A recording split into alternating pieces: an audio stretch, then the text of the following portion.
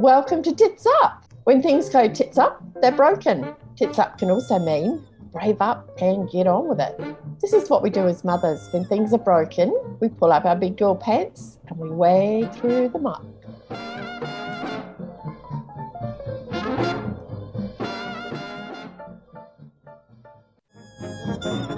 Good luck, Mum, you'll be great. You are great. And rang them and said, I don't need to come in, I'm pregnant. And she said, you know what, so funny, we get these calls all the time. Staying calm, but on the inside, I was really stressed. What are they bang on about? Breathe this baby out. When Elsie got stuck, then we were stuck, meaning Tom and I, because we didn't know what to do. Just don't let her shave her head. It would be pretty ugly. That's another baby in there. They're so incompetent. They left a twin in there.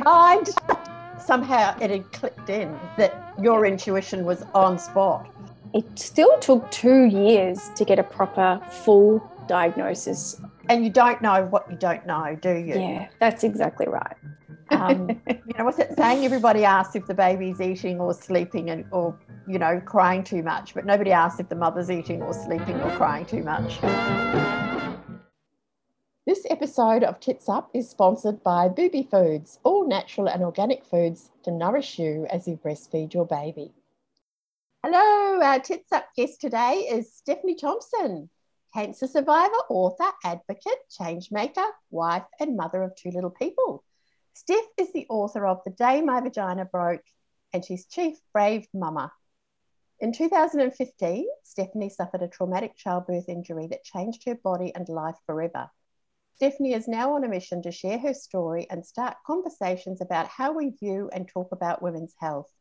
She wants to do everything that she can to stop anything like this from happening to her own daughter, Elsie.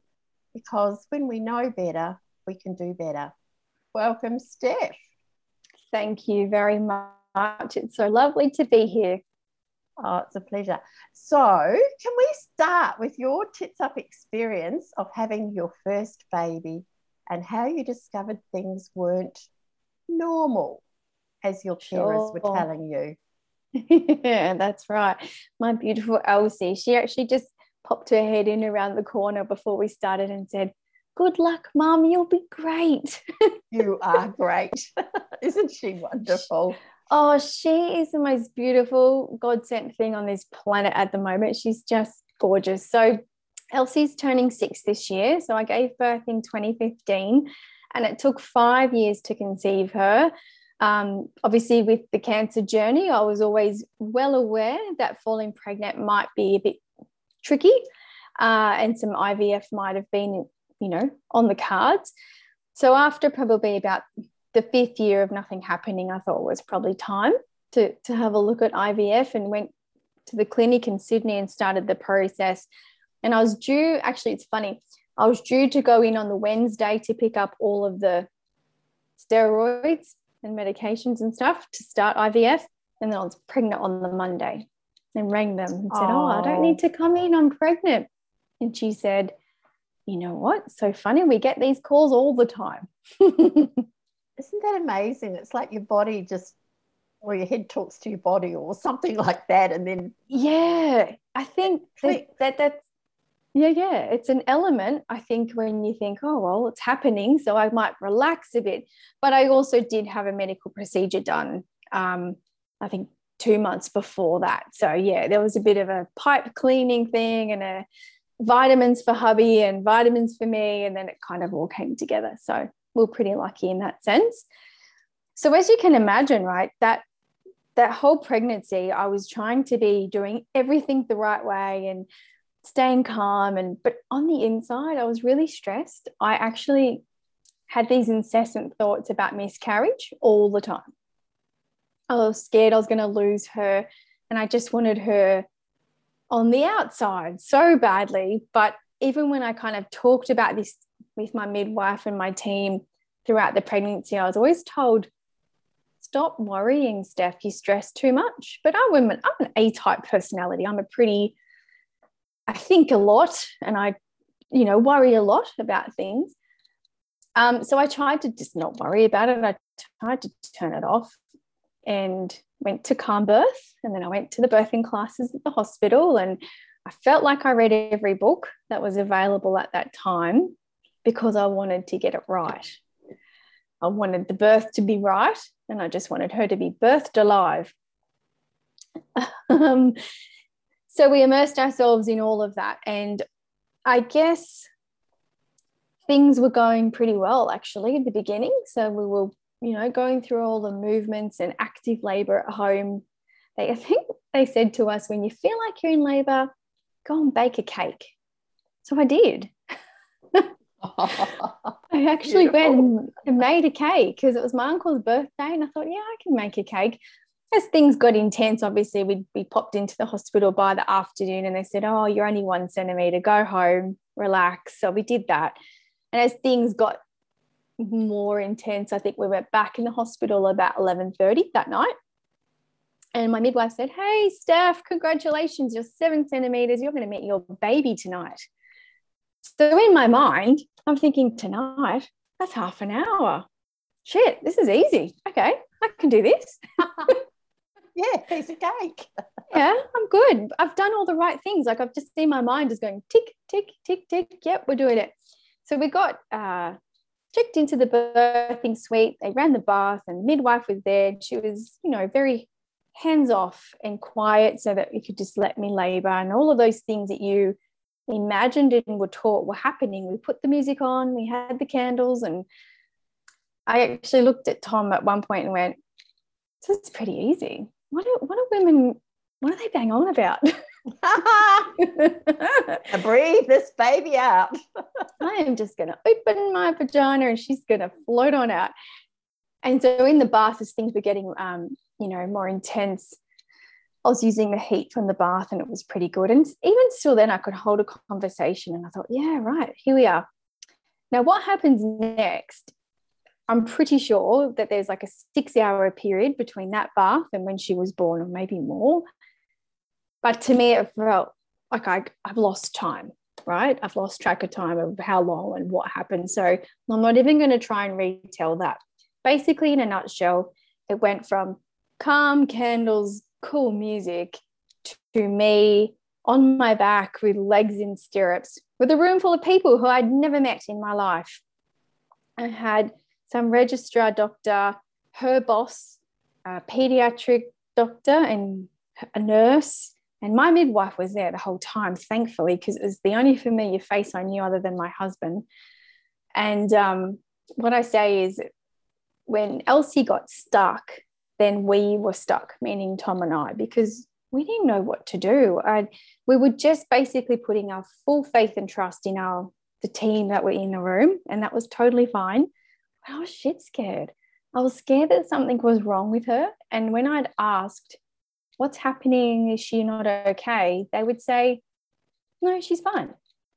But in my mind, I was that critic that skeptic that said, well, why the frick are you all in here then? Do you know what I mean? It wasn't what you were expecting. No, and just the fact that I think at one point the only position I was comfortable in was standing, but my legs were shaking because I was fatigued. I'd been doing it for hours, but not knowing I was doing it for hours, to the point where I'd started vomiting. I was vomiting red Gatorade all over the bed, and I remember trying to clean it up. I was so embarrassed. I was like, oh, I'm so sorry. I'm so sorry. Oh. And the midwife was like, don't worry about it. So I think once it got to that point when I was vomiting everywhere, that's when they called in this team. And basically, Pinky, all I can really remember is the registrar at the end of the bed with my legs open. And she's kind of got the scissors in her hand, and she said, look, we need to get the baby out, or I'll have to send you for an emergency Caesar, kind of pointing to the door. And I looked at Tom, and he looked at me, and we both looked at our midwife, and we're like, I don't know, what do we do? Oh. It wasn't like it was actually a choice. It just was like, if you don't let me do this, you're going to the naughty corner. Because I will point out too, like throughout all of our birthing education, it was kind of told to us that we won't need a Caesar if we just trust our body, and if Tom just tickles my back and lets the good oxytocin flow, then we won't need a Caesar. And so I always thought in my mind it was something that only people who are in real distress have. So when she said that, I'm like, oh shit, we're in real distress here. I've got to let them do what they've got to do and just trust that they know what they're doing, right? So I was like, okay. And then I felt like as they were cutting the episiotomy, she's like, I've just got to do a little snip. I'm like, okay, sure, whatever. I can't feel anything anyway. I was in so much pain. My back, I remember just that intense pain in my back, which now we know because she was posterior, that back to back was quite intense. And so when they then said, oh, we're just going to try and turn her with the vacuum. So that's what they said, the ventouse, is it called? Yeah, ventouse, yeah. Ventouse vacuum.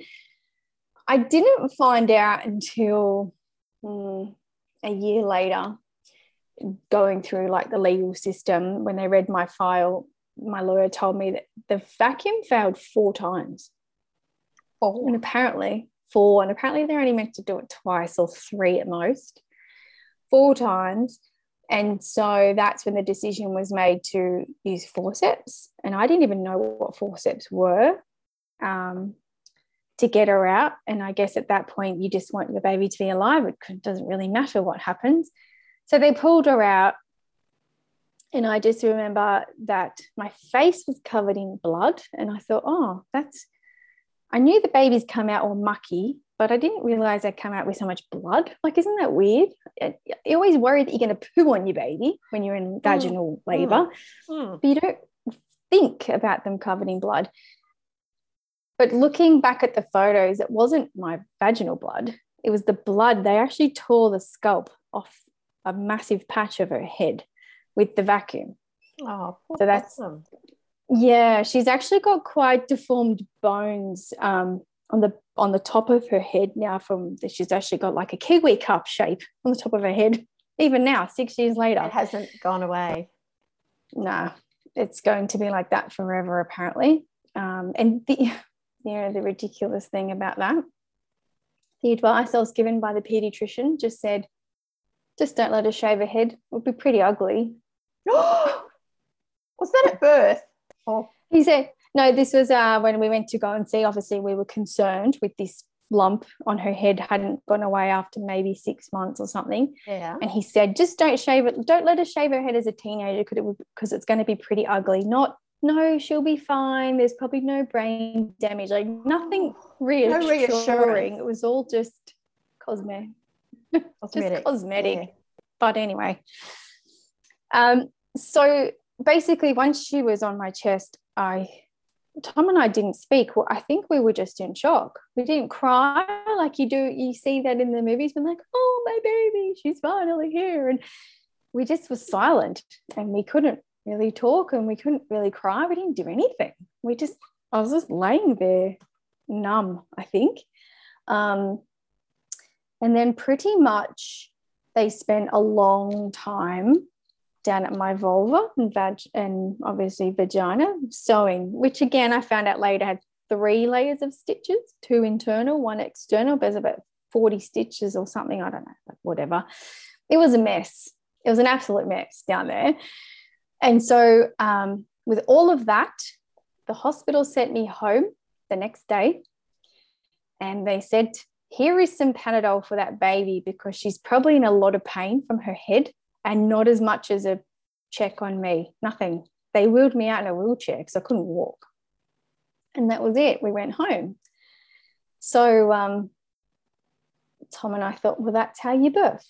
That's what it is. That's what happens. Because I think the next day, I must say, my midwife's boss came in the next day and just said, oh, you did amazing. You were wonderful. Good girl, blah, blah, blah, blah, all very positive. Oh, isn't she a beautiful girl? Blah, blah, blah. What's her name? Elsie. Oh, that's lovely. And that was it. And then I got wheeled out in a wheelchair and went home thinking that was normal. And that was it. Wow. And then when you were at home, you would have had midwife visits. They did, yeah. So they were meant to come, I think, for 10 days or something every day. But being October, and of course, all of those lovely couples who decide to get funky at Christmas, October is really busy. Mm-hmm. Yeah, babies, yeah. In the birthing suite, it was chock-a-block. I basically, after we birthed her, they popped me in the shower really quickly and then wheeled me to the ward because they just needed that room. And I think similarly, the midwives were systemically overworked. My midwife would come over in the morning. You could tell she'd been birthing in the night and she'd still have to come and see me. And I just used to feel sorry for her. I was like, this can't be right. This is ridiculous. You're always just working. And I think that week was particularly hard in my hospital in particular because I lost a mum in birth. And she obviously felt horrible about that, but my visits were very short. I remember them being very, yep, you're good, all good, yep, baby's latching for breastfeeding, great. See you tomorrow. But nobody checked your body. Nobody checked your vagina. Nobody checked your stitches. Not until I demanded it. So 2 days later, I'd gone to the toilet. And because of my generation, we were never really taught to look at your vulva. It wasn't a thing. I felt like when I was wiping myself after the toilet, like there's a hole or something. I can't quite describe it, but it didn't feel right. So I decided to get out a mirror. Oh no, my phone, because I didn't have a mirror. And I took a photo and I looked at that and I was like, holy heck, what's that? That's another baby in there. They're so incompetent. They left a twin in there. That's a baby's head, because it was just this pink flesh thing, round, perfect little round thing at the opening of my vagina that looked like a baby's head. So I remember I was in the bathroom with the door shut. My husband's on the other side. And I'm saying, Tom, help me. Oh, my God. So he's on the phone to the midwife outside the door because I wouldn't let him in. And I'm trying to tell him what I could see. And she was saying, oh, you're fine. It's okay. It's all normal. And I remember just screaming. Can I swear on this podcast? Yeah. And you won't be the first person. I'm not fucking fine. This is not fucking fine. This is terrible. What is this? And anyway, basically in a nutshell, she said, if you're that worried, go to your GP tomorrow. So the next day I was at my GP's door before he even opened. I'm like, you are not seeing me right now. I'm a distressed, sleep-deprived new mum with a second baby in me. So he did. He actually couldn't see me because there was no nurse, and apparently he was from the UK, and the protocol is you have to have a nurse in the room. So I was like, this is ridiculous, because also at the time, Pinky, I could smell something funky. There was an off smell coming from my undies, so I felt like something might have been infected. And infections do smell when you have them post-birth. Yeah, it was a bit yellow and mucky, and so when the nurse came in, he obviously saw me straight away. And I just remember him looking at me, and they were gooing and going over Elsie, obviously. And he said, oh, darling, what happened to you? And I was like, what do you mean? I have a baby. He was like, it's a mess down there. What has happened? And I was like, oh. That was kind of like the first point where I thought, maybe this isn't right. Maybe this isn't normal. Because at the same time, I couldn't walk, I couldn't sit, and I couldn't stand. So my mum and auntie were obviously thinking, something's not quite right here. But I kept telling them, it's normal. My midwife said it's normal. You know nothing. She knows everything. I could only lay down. I was laying on my side all the time. And they're like, yeah, I don't know if this is quite right, Steph. Anyway, when my doctor said that, I was like, oh, okay. Why? What do you mean? He said, well, all your stitching has come undone. So the external layer has come undone. It's infected. I'm going to have to send you back to the hospital. I think the next day the midwives did see it and said, it's not so bad. But by that after, they did check it. They did actually check it. And they said, oh, it's not so bad. And this is the hard thing, because it was a team of two, and one of them would say, have a salt bath, you'll be fine. But the other one would say, don't you dare have a salt bath because you'll deteriorate the other stitches. So it was your doctor versus the one would midwives, say, was it? no, the The team two of two midwives. midwives. Oh, okay. So they didn't even And one agree. would say, okay. well, one would say, don't breastfeed on your side and try and do it that way. And the other one would say, no, you can't do that. You're too small. And so I was just really bloody confused. And then I then rang the hospital and said, I need to see an obstetrician. I need to see someone who knows what they're doing. I'm having a really bad time. And it was dismissed at first. So then I just turned up. I just said, oh, yeah, I've got an appointment. Who with? I forget his name. I don't know. And I was... So you had jumped in by then. Your brain had somehow, it had clicked in that your intuition was on spot. Yeah, something wasn't right. And I obviously then listened to my mum. And then I obviously listened to my aunt. She was a nurse. She would know. And so when they said something's not right, and my sister, they've all birthed babies. I was like, okay, maybe I just need to check it out. So I went up there and saw an obstetrician who was like a knight in shining armor. He was very methodical and had a really good look. And he said, it's not great what's happening to you, but you will be okay. I'm going to put you on this antibiotic and that antibiotic because they're safe for breastfeeding, and just really talked me through a whole lot of stuff. But I could tell that what happened to me probably wasn't normal. He's very professional. He wouldn't actually talk about it too much, but I'm like, does everyone have this? He's like, not everyone. Oh, so he's trying to be ethical around other health professionals. Correct. And I really appreciated that. And the reason why I share that is because I connected with him, and he did treat me, and I did get better because there was a chance I'd have to go back in and have it all redone under anesthetic, restitched, refixed. And he said, let's just see how you go. Let's give it 2 days. If in 2 days you come back, and by this time he'd said to me, here's my number, ring me. Just ring me direct. I'm like, okay, I like you. You're good. Yes, those ones are really good, aren't they? I've had a couple of those in my life, and you go, oh, wow. Yeah. He could see how stressed I was. So that, and it took a long time to heal. So then at the same time, we realized that lump wasn't a twin. It was my bladder. It was my vaginal wall. It was my bladder. So basically that first initial, you've probably got a prolapse. And I was like, a what? A pro what? A what? What's that? Oh. So then that journey began about what a pelvic organ prolapse was. And it still took 2 years to get a proper full diagnosis of what I've got now. That's unreal. And, when you're thinking about, like, your gut instinct was there in labour, that, things were going pear-shaped. Your gut instinct was there that this didn't feel right. Your gut instinct was there that and eventually you flipped and went, yeah, this isn't normal. But, your gut and your mum and your auntie and your sister were all telling you that what you were experiencing wasn't normal. And I know lots of women, put their faith in their professionals, but why do you think, it takes women that time to switch back into their own power, that they, have handed over to the experts, in inverted commas, when your heart and your intuition is really yelling at you?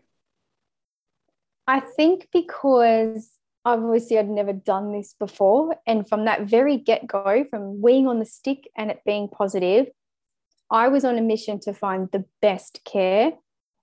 And within my local area, the midwife-led practice was known as the best care. And so once I got onto that program and met my midwife, I wanted to do everything to ensure that she would be there at the birth. And so I think I played, now retrospectively, I can see a good patient.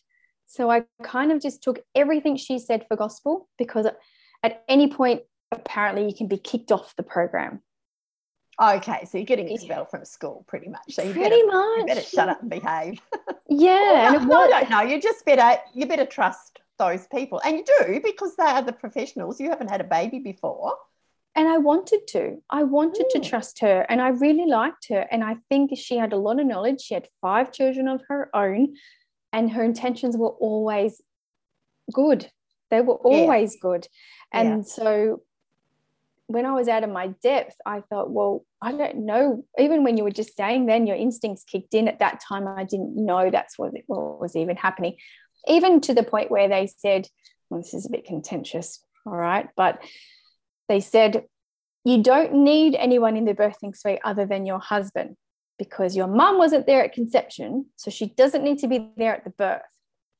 And so that's pretty tough.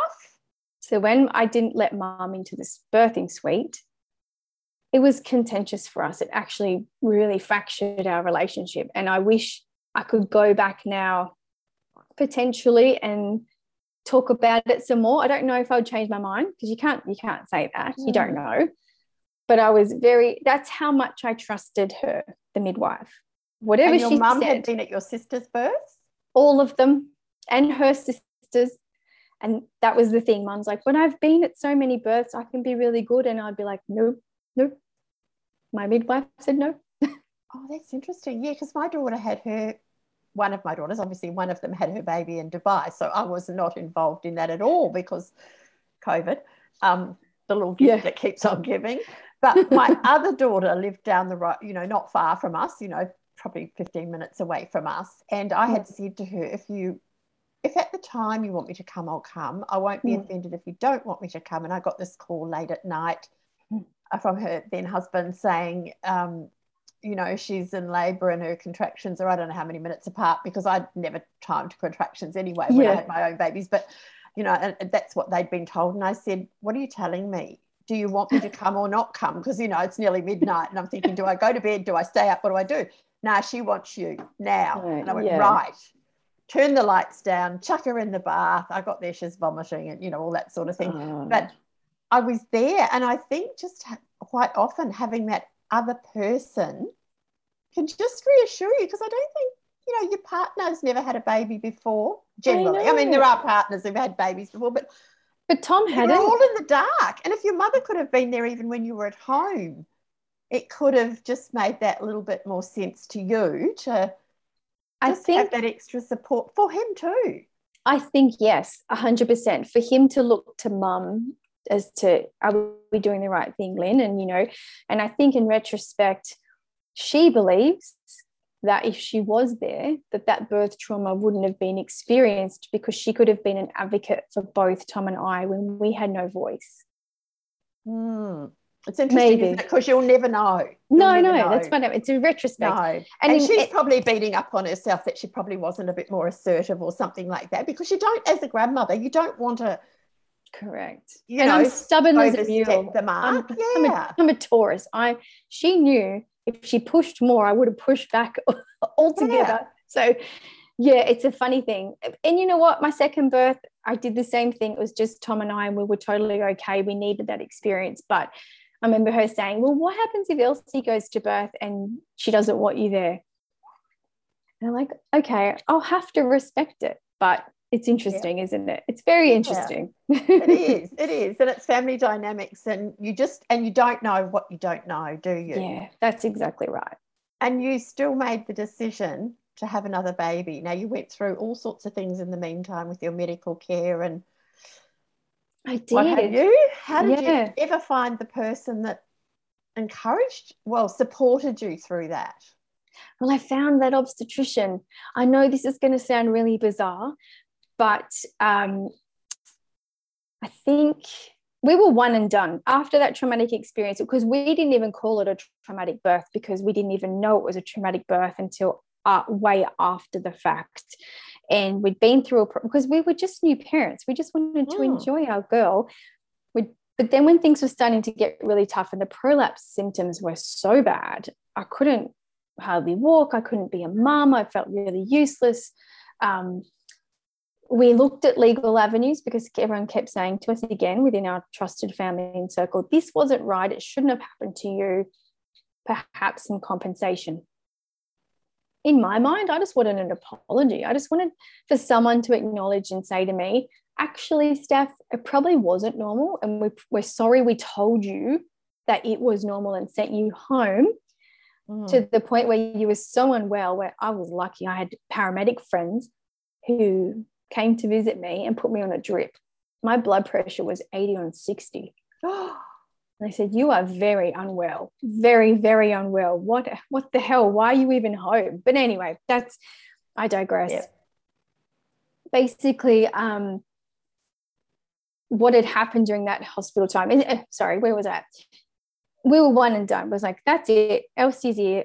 She has fulfilled my lifelong goal to become a mum. Let's just try and live the best way we can. And then we were kind of watching her play on the kitchen floor one night. I think she was nearly 1. And I said to Tom, so we're good. But what about the kid? What if she wanted a sibling? She can't say yes or no. She's too little. We'd never thought about her. We never thought that, him and I both had siblings. We'd love being part of a family. I originally wanted 6 kids before all of this. So we then started talking about it some more. Do we really want another baby? Can I carry another baby with a prolapse like this? I don't know.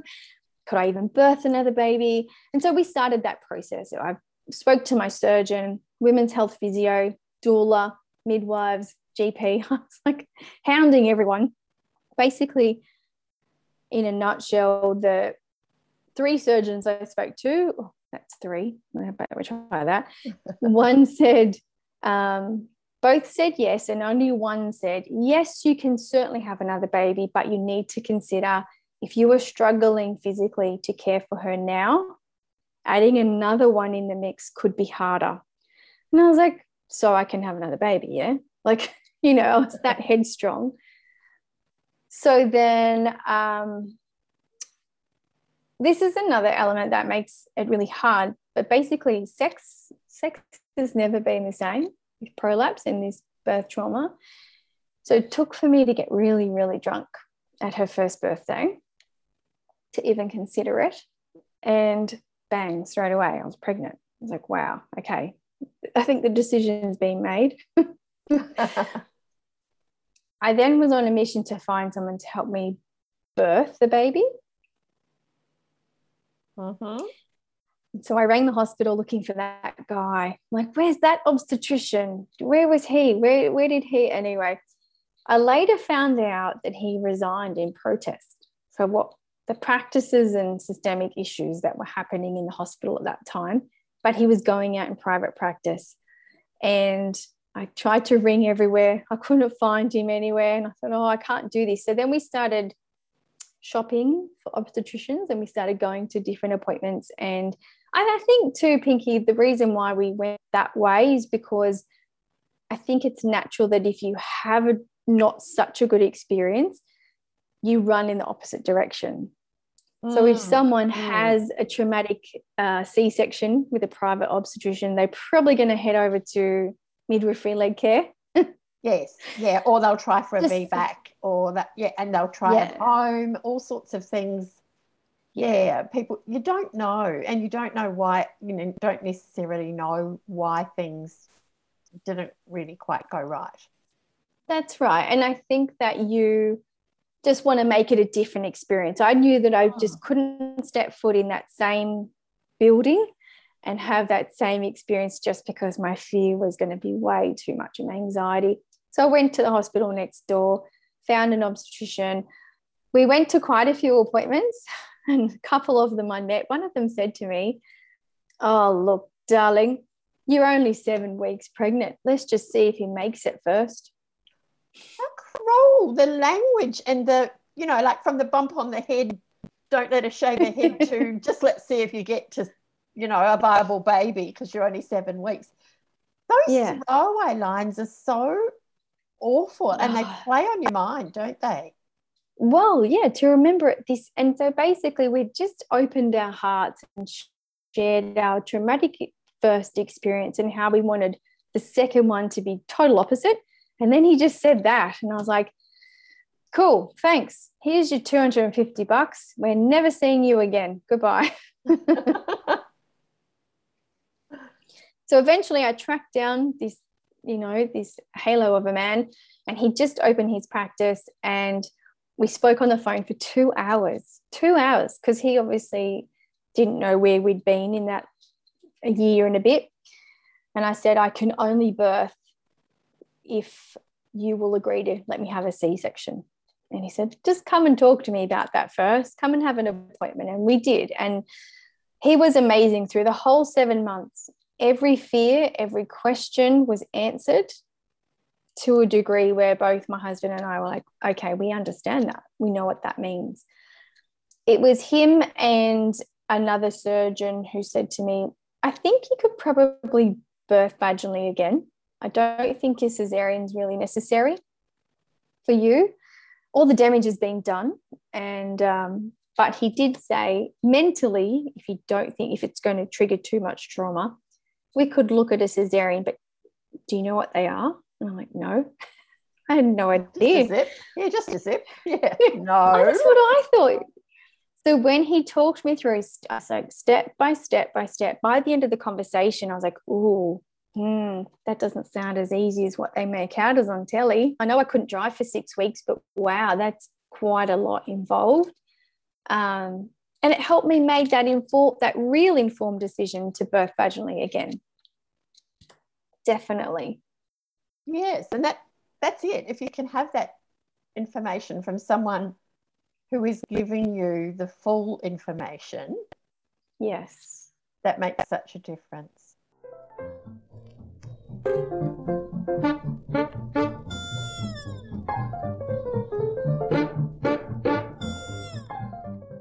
Newborns need to be fed around the clock, and the mama milk machine does not stop, day or night. The average baby requires at least 9 hours of hands-on care a day, and that doesn't include all the extra tasks of washing, cooking, and basic self-care, like simply having a shower, that goes with a new addition to your family. As you breastfeed and care for your baby, feeding yourself is often the last thing you can manage. And this is why Pinky, I'm an international board certified lactation consultant, created delicious booby foods. So far, booby brickies and booby brekkie to nourish you as you breastfeed your baby. As a nourishing snack, an analysis by Victoria University Melbourne found that Pinky's booby foods can be a helpful nutritional complement to a healthy, balanced diet.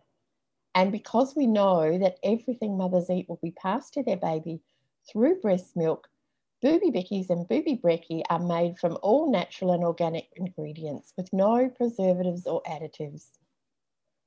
You can download my free ebook, Making More Mummy Milk Naturally, and you'll get 15% off any purchase when you order booby bickies, booby brekkie, or any of the carefully curated breastfeeding accessories at www.boobyfoods.com.au.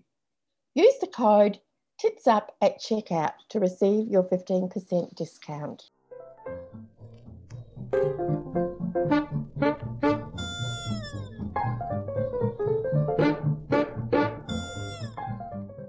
Oh, it does. Absolutely.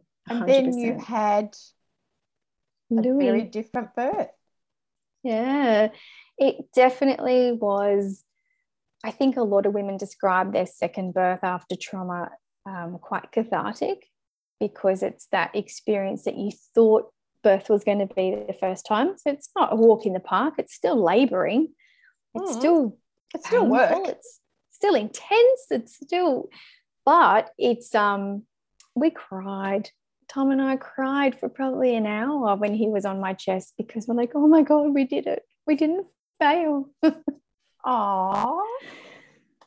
And it was beautiful. Partners probably have, they get traumatized too, and we don't talk about their experience of, everybody asks, how's she? If you're lucky, usually it's about the baby, and then baby. Is she a good baby? It's not how are you? What's it saying? Everybody asks if the baby's eating or sleeping or crying too much, but nobody asks if the mother's eating or sleeping or crying too much. That's exactly right. You're so spot on. It's like, yeah, everyone wants to hold the baby, but no one wants to hold the mum. And especially no one wants to hold the dad. The dad just soldiers on and goes back to work, or the partner, and they just go back to work. And everyone at work says, and how's she? They might say, how's she, if you're lucky, or how's the baby, or, but they don't really ask that guy, how do you feel? When I wrote my first edition of Parenting by Heart, I went out and the publisher said to me, we would like to do this book, but can you include fathers? Nobody said partners in those days. There wasn't the same sex acknowledgement. But, I went out and I asked men, and how, I don't want to know where you stood or how many nappies you changed. I want to know how you feel. And I had big men tearing up, like that their eyes were all wet, and they'd sort of be wiping their eyes or blowing their noses saying, no one's asked me. And that's so sad. It's so hard because they're traumatized too, and they probably wonder what sort of part they could have played in this that might have made it better for you, that you weren't hurt. 100%. I had a really good chat with Lucy Bloom, who wrote the book for dads, the Cheers to Childbirth. And she was so true when she said, look, we invite these dads in the room. We tell them to support the woman, but we don't tell them how. There's no health literacy other than tickling the back or just not having squeaky shoes. But there's no real, okay, if this happens, if the doctor comes in and says your wife needs an episiotomy, this is what you could say. Like there is no, we're not giving them the tools. Yeah. And then they're helpless, and then they don't know. I know with one of was my fourth baby, and I won't go into all the other births, but my fourth baby, I had shut down because of the environment that was going on. And I had a med student with me, and I said, this baby's coming. And, I'd had an induction that had gone on for hours. Nothing was happening because my body wasn't letting this kid out because things weren't quite right. And I'd had 3 other babies that had, I'd had 2-hour labours with my previous 2. Not the first one, for sure. That was a bit harder to get over, but never the first one. No, but and this nurse just walked in when I went to get on all fours, and she said, what are you doing? You're mucking up the bed. And I said, this baby's coming. And she said, oh, don't be ridiculous. You've been mucking around for the last 2 days. And my husband put his face into hers and said, she's had 3 other kids. She'd know that there's a baby in her vagina. How many kids have you had? And I could have jumped off the bed and given him a hug then, because he was just so, lady, just fucking listen to her, but up till then, no, he'd been, even with the previous 2, one, he got locked out of the room, and one, he was the dad in the corner. It took him 3 babies to even get there for the birth, but, to be there actually in the room. But, it was just, it was, he just let his instincts take over and was protective. But wonderful. I think first time round, no man would know that. Isn't it horrible that we have to go through that first time to get to that stage where we do know? And same with women. Like they always, we don't know. We don't know. Yeah, a lot of women. Yeah. I have this. My husband works in IT, right? And with virtual reality. And I said, surely there's got to be some type of virtual reality birthing experience that women, if they choose to, it's not going to be, recommended, but if they want to know what it could feel like, that would be amazing, because then they wouldn't have to experience the initial, oh my God, I don't know what I'm doing for the first time. I don't know. But yeah. Don't know. Who knows? Yeah, all sorts of things. But it's just, that we need to, I've interviewed Rhea Dempsey too on Tits Up, and talking about the fathers or the partners even. I mean, partners need to be, I've had same-sex partners that I've worked with, and that they can both be traumatized if the birthing woman, if something unforeseen happens, it might be that she's had a bleed, it might be, there can be all sorts of things, and it's not necessarily physically lasting trauma like you've had, but the fact that there has been something that's been traumatic at the time, your head has to go, you still have to both get through that in your heads. Definitely. And definitely. Yeah. And then you had 2 babies. And then you were struggling with two little ones, like physically to deal with that pain and that exhaustion. And then you went to a mother baby unit. I did. Yeah. So we had, I think I'm happy to say my husband and I are very resilient. So when we find a hurdle and we can't get over it, we go around it or we go under it. We try and be resourceful. And so living with pelvic organ prolapse to the extent I do, we've had workarounds. We had things that help us get through the day. So at the time, I would never admit this to anyone because I was so ashamed, but now I'm okay to say I wasn't coping with two babies under two. Under one. I had two babies under one. And so I put them in alternate days of care. So I only really had one baby at home all the time. So we had a family daycare and she'd have Elsie one day, Louis the next day, Elsie one day, Louis the next day, just so I could manage one child, because having two of them, and that surgeon was right, having two children so young was crippling. We had a nanny as well. So we paid for a private nanny to come into the house, not to look after the children, but to look after all of us. She would carry the washing. Wonderful. Yes, because the lifting, if you're carrying the washing basket, if you're lifting children, and there's so much lifting to do. Yep. Once you've got a mobile baby and you've got a toddler, you're lifting them in and out of the stroller, you're lifting them in and out of the bed, you're lifting them in and out of the high chair. There's so much lifting. Yeah, we had basically everything on the ground. So there was a change table mat on the floor. We had the cot. Both of my kids were out of cots very young. They were in toddler beds on the ground. So we had like a little playpen cage of rage, we used to call it. Cage of rage. So to just go to the toilet or just to sit down, I'd let them. I mean, there were lots of toys in there, but they would play in there and whatnot. But obviously having a private nanny is really expensive. And so there were times where we couldn't have her for a period of time. But yeah, life was really, we did slow cooker meals every day, just to try and keep things simple. Dinner was on at 7 o'clock in the morning. Shopping was delivered. Constantly having to find ways to just survive, I guess. Yeah, which is very sensible. I mean, really it is, because you could just keep on struggling and go even further down the spiral. So those workarounds are really clever, because you can't necessarily fix something, but to have a workaround is really creative. I think by the time Louis was probably 4 weeks, I'd really hit rock bottom, because those workarounds were no longer working. And I think too, because he had a whole lot of feeding issues. So this time I was so proud. My boobs, I could breastfeed. I couldn't get it the first time with Elsie, but the second time I was like, yeah, it's happening. I know what I'm doing. This is great. And his little tummy had different ideas. He would feed, scream, projectile vomit, feed, scream, projectile vomit. Again, my gut instinct was saying something's not right. So I was trying to see all these professionals for him, but not getting any answers. Just saying, just keep feeding, or you stop eating dairy, you stop eating gluten. So basically we were just eating really, really restrictive diet, and it was really hard. But it did get to the point with him, because he was a crying baby all the time. I just said to my husband, I can't do this. I need you to just stop working. He's like, we can't. We have no money. We can't do that. There's no money to do that. That's not a choice. So I think we'd ask for someone else to come to the house, because our nanny wasn't available anymore. But I was that bad that I didn't actually want anyone else. We hired someone, and the day she was meant to come, I rang her and said, oh, no, we're okay, thank you. But really I was saying, I don't want a stranger in the house. I couldn't.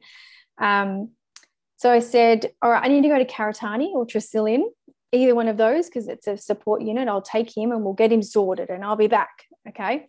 They were fully booked for 3 months. And I remember thinking, I'm not going to make it for 3 months. I'm not going to be alive in 3 months. So what was happening, Tom was holding him in the carrier at night for him to sleep, because he could only sleep upright. He had really bad reflux. And then we had a consultant come to the house and she said, look, maybe you should look at this in Sydney. They might have vacancies, not knowing that she probably could see what I couldn't see. There's a lot of postnatal or, post-traumatic stress. And so I rang them and I told them, I said, look, all I know, I don't know my baby. All I have ever seen is the top of his head, and all he does is cry. And she said, come in on Monday. So I did.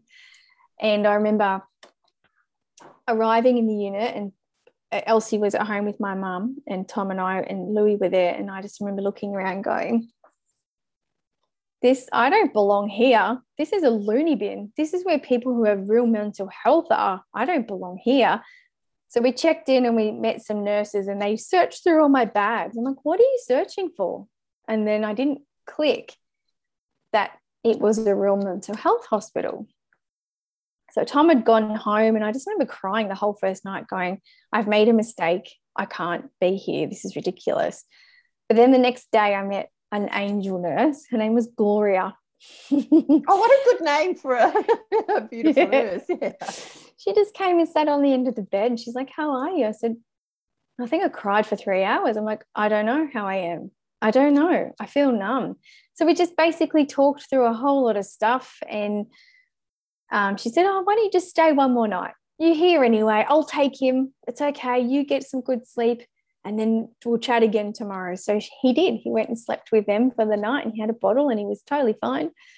And I woke up the next morning. I was like, wow, I'm feeling semi-human again. Then they wanted me to start going to a couple of the sessions.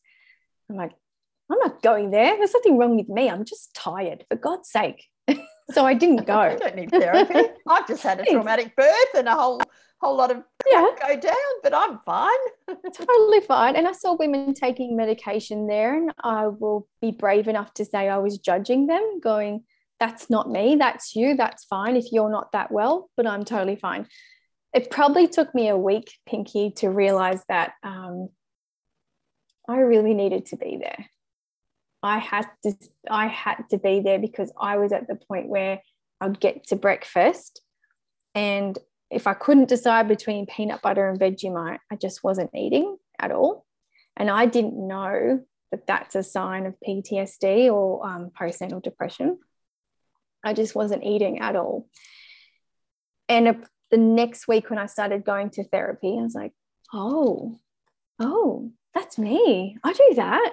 I thought, there's nothing wrong with that, is there? And then it really got me thinking that I was in the right place, and Louis was in the right place. We were all being really well cared for by a psychiatrist. And I was there still 3 weeks later.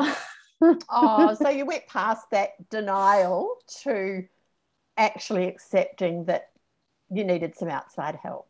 100%. And I really needed that help, but didn't even know it. I had no idea I even needed it.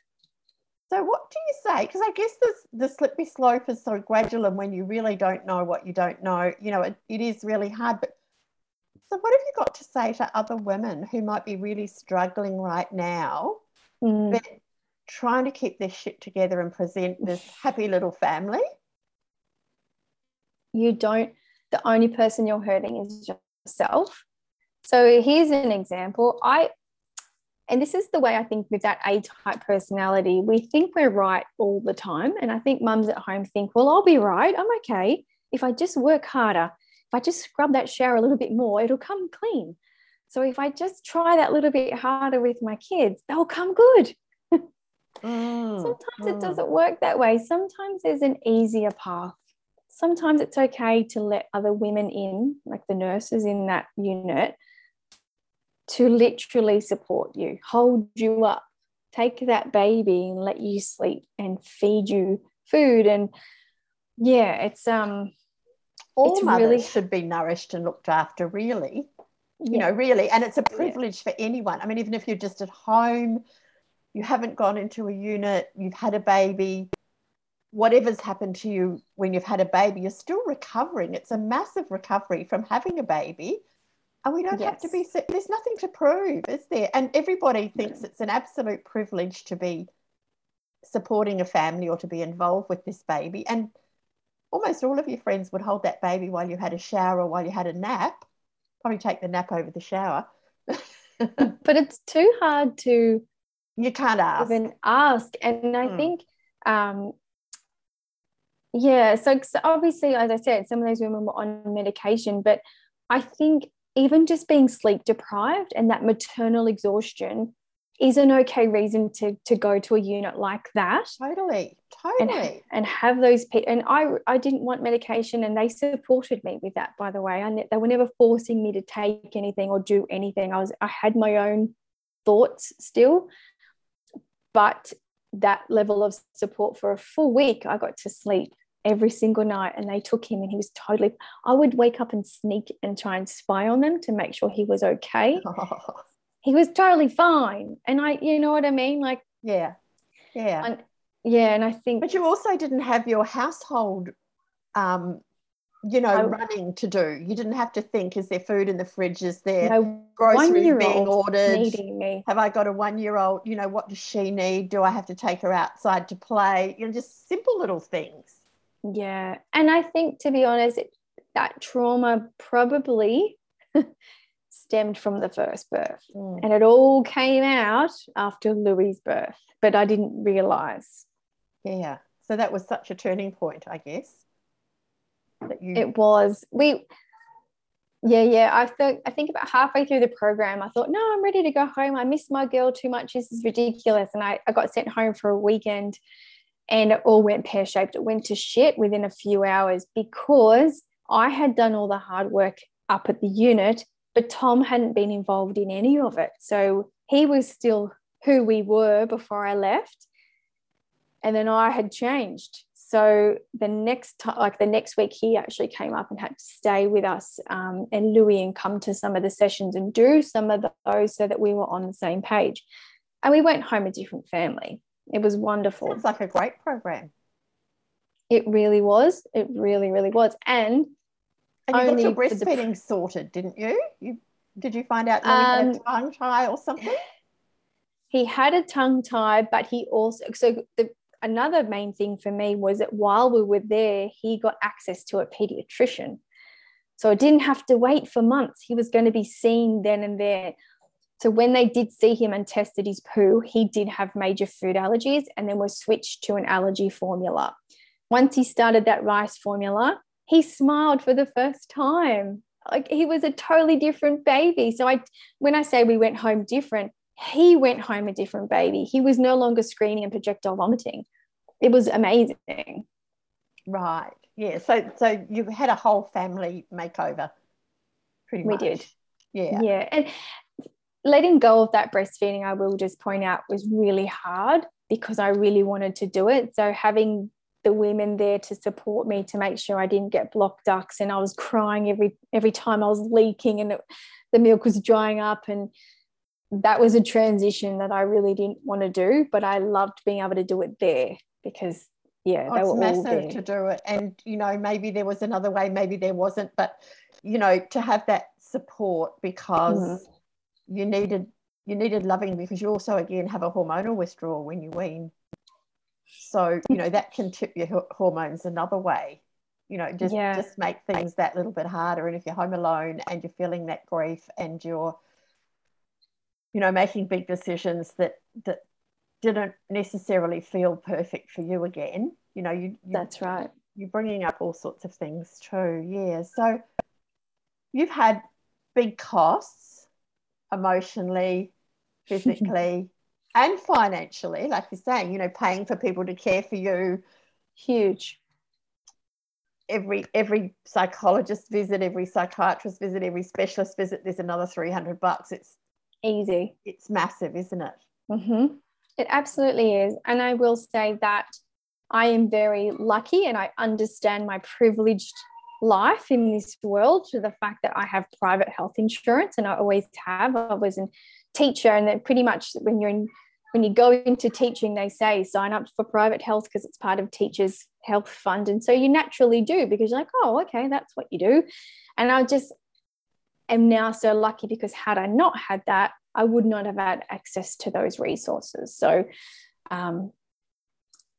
it still has cost us a lot. I think both Tom and I, I'd saved a full year's worth of wages. So I could have my maternity leave with Elsie and then some time off. And I think we chewed through all of that within 3 months with medical appointments. Wow. That really puts it in perspective, doesn't it? Yeah. Yeah. Yeah. So that health insurance was, it's massive. Yeah. Okay. Yeah, we could talk for a couple of hours here. I know, it's huge, isn't it? Yeah. Yeah. And the costs are still ongoing. It's one of those things where I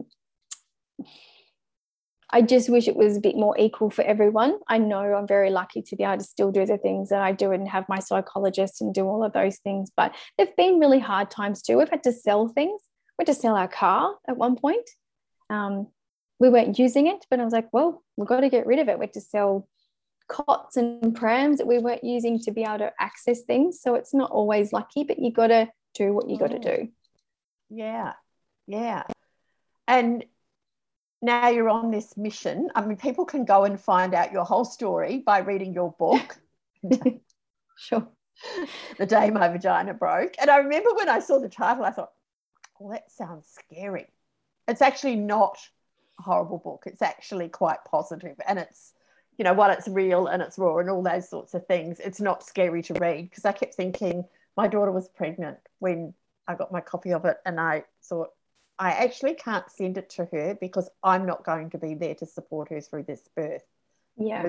Was really my thought at that time. I mean, now that she's had her child, I could probably say, do you want to read this? But I still need to be there in person to see how she feels about her birth, rather than correct, just drop something on her. I think that was more my thing. So, and I think it's a fantastic book for health professionals to read. But you're on a mission to not only open conversations about birth trauma, but also how we talk about birth, and how can we help women feel prepared for the different outcomes without being overwhelmed by fear. And I even wonder whether women are in that space to hear before they have that baby. Like, your sister tried to say something to you and you said, oh, no, I'm just going to breathe this baby out. But I know the day I went into labour with my very first baby, it was Easter, and we were at my mother-in-law's place, and my husband's auntie was there. And she told me about her horrendous birth with her first baby.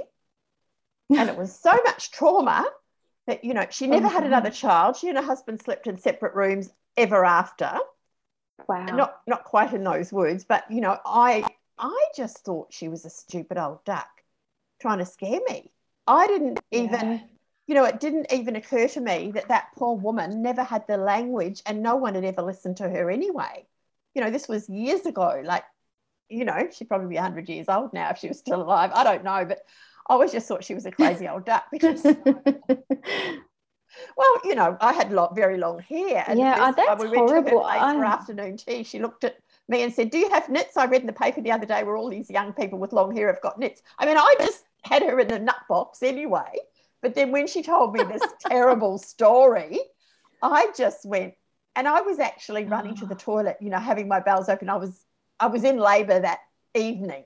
It was really starting. Oh, wow. But I didn't realise it was starting. And here she is telling me this terrible story. And even my own mother said to me that I had damaged her so much, and I was a forceps baby. I had damaged her so much, I'd wrecked her body, so she had to sleep with me because she couldn't get out of bed and she couldn't stand up. And I always thought I must have done something, the way she expressed it. But again, I know that whatever happened to her, and I don't really know what, I know she had a forceps delivery, but, she's in her 90s now, and she may well talk about it one day, but I don't, there's no point me going there with her, really, at this stage of her life. But I just go, where can, do you think women are even open to, not that you want to scare them, but definitely not, have conversations around other ways that could have happened perhaps? What do you think? Yeah, that is such a good question, and it's something I'm constantly obviously questioning myself, because I now have this little 5-year-old girl who I'm adamant this isn't happening to her, but I've also promised myself I'm never going to really let her know to the extent, because I never want her to feel like this was her fault. She had nothing to do with it. And I wrote the book for her and I've dedicated it to her because I need to make sure that there is change in this childbirth space, because Tom and I both felt really blindsided. We're like, well, how does this even happen? No one ever talked to us about this stuff. I think you're right in the sense, in the element, would we have taken it in anyway? Probably not. Probably not. Knowing how stubborn I am, knowing how headstrong I am, when I believe in something, I think that that's what's going to happen. If someone had said to me, like your aunt-in-law, that they had a traumatic birth, I probably would have gone in one ear and out the other, like, la, la, la, that's not going to happen to me. That's what I was like. Yeah, la, la, la, la, la. It wasn't that I was going to get it right. I just thought, other people come back and have second babies. It can't be that bad. Yeah, yeah. And I had worked as a nurse. I'd seen people having babies. It didn't occur to me that, I don't know why it didn't occur to me, but it didn't occur to me that, it could happen. It happens to other people. It doesn't happen to you. Correct. Lisa Wilkinson is famous for saying she was in that birthing suite and her, in that birthing class, and they said, oh, 1 in 5 is going to have a cesarean, and she looked around like, oh, I wonder which one of you it's going to be, and it ended up being her. So I think how we communicate about childbirth in particular is a very loaded question, because it depends on the individual how they could receive it and how we present it. So my book was never, like you said, never meant to scare women. The title is provocative, yes. Yeah. Because had I said on there, the day I got a pelvic organ prolapse, no one would be talking about it. No one would give a shit. No. But as soon as you say vagina being broken, they're like, what's that? What happened? It's yeah. And it's a clever title. Obviously, the story, I do want it to be a positive story, and there's lots of reflective questions at the end of each chapter, because I hope that women who have, perhaps if you're pregnant, which is something I've learned from other experts like yourself and Lucy, is that when you're already pregnant in that state, it might not be something you choose to read. It might not. But maybe before that, maybe before you're pregnant, before you've got the hormones, before you've got that confusing thought pattern, all the people who are charged to care for you to read it and then talk to you, have those questions with you. In my mind, by the time Elsie's ready, this is my plan, right? Right. Is that before she's pregnant, she's going to know so much about her pelvic health, her pelvic floor, how it works, how to look after her whole pelvic area, just as she would if she wanted to increase her muscle in her arm, or if she wanted to get abs. It's just going to be another body part that she needs to know how to care for. So no constant constipation, or knowing how to release it as much as, strengthen it. But then when she's ready to have a baby, her care is going to be from the minute she's pregnant right up until the birth. And by that, I think a 1-hour birthing class is never enough. You need to be cared for throughout that whole 9-month period, including talking to a psychologist at some point, seeing a women's pelvic health physio, visiting a doula, finding out what they do to support you, talking to a midwife, asking an obstetrician what a cesarean is and the process before you make your decision. You know what I mean? That hand holding is throughout the entire time. And it's a very unbiased, balanced view of, well, this is what an obstetrician does, this is what midwifery does, and then be able to make her decision. Okay, and looking at her as an individual, not one size fits most. And I do realize that when I was pregnant with her, I was a geriatric mum. And I had those gestational terms diabetes. Again, that language again. Yep. I had gestational diabetes, and I had previous cancer. So obviously there was a lot of anxiety already, and worries there.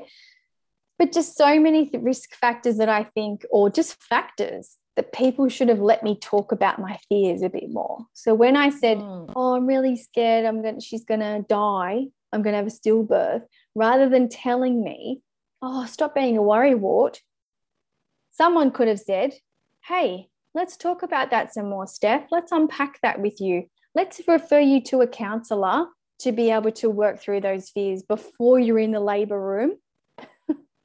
Yes, because it's not just about ticking the boxes on the chart, has that woman got a history of X, Y, Z, but what support might she need right now through the pregnancy, and what support would she need extra support later, maybe? Because if she's got a family history of mental illness or depression or anxiety, any of those, or she's ever had depression before herself, those sort of things can all pack into what sort of support 100%. Might she need afterwards, and what are her fears now, what sort of support would she need. And that would be wonderful. Here's hoping somewhere along the line people go beyond that questionnaire and do some referring to. Yes, referring. Definitely. And health professionals who care postnatally too. Yes, I'm the biggest referrer in town, I think. From the psychologist to the psychiatrist to the postnatal depression specialist to whatever, when you actually sit with a mum and unpack, it's not just about her breastfeeding experience. Often there's other things, and often it's an unsettled baby. So then why's not that you've got an unsettled baby, that this baby needs fixing, but how's the mother? Yeah, and I do think that having that support throughout that entire time just gives you more time to, I don't know, to prepare and think, rather than just, it feels like it's always at the last minute. Like you spend a lot of time picking nursery furniture and buying the right nappies and researching wipes and all of those things, and the best type of dummy, or not to use a dummy, or God, no, but no one actually thinks about, well, what about the mum when she's really hungry and there's no food? Yes. Yeah, does she even know that she should be stocking up food in her freezer? Does her partner even know that he should be handing her food when she's stuck on the couch with that baby for hours on end? Or the water, the jug of water. Like, every time you latch, all of a sudden you've got desert mouth. I'm like, no one told you that. No, so it is those little things, yeah. And where can people find help if they're experiencing the impacts of birth trauma? I know you've mentioned a good organisation. You've also got your website. So tell me these things, and then I will put them in the show notes so women can access them. Yeah, look, it's really tricky because there are a lot of organisations who can support women, like Panda. I think Panda is a really good place to start looking at postnatal. There's the Gidget Foundation as well. But sometimes it all depends on who picks up the phone. And what I will say is that if you are ringing a helpline and the person on the other end you don't particularly click with for whatever reason, hang up and ring again, because you may just find the one that gels for you. And that, like my Gloria, who sat on the end of my bed in that unit, we just clicked. And from that moment, I was able to establish that trust and get that help. Find the one that works for you, and it's okay to ring 10 times. Do you know what I mean? Like, just that's wonderful advice, because people can, we all connect with different people in different ways. And it's not that they're incompetent, it's just that, correct, that connection. Yeah.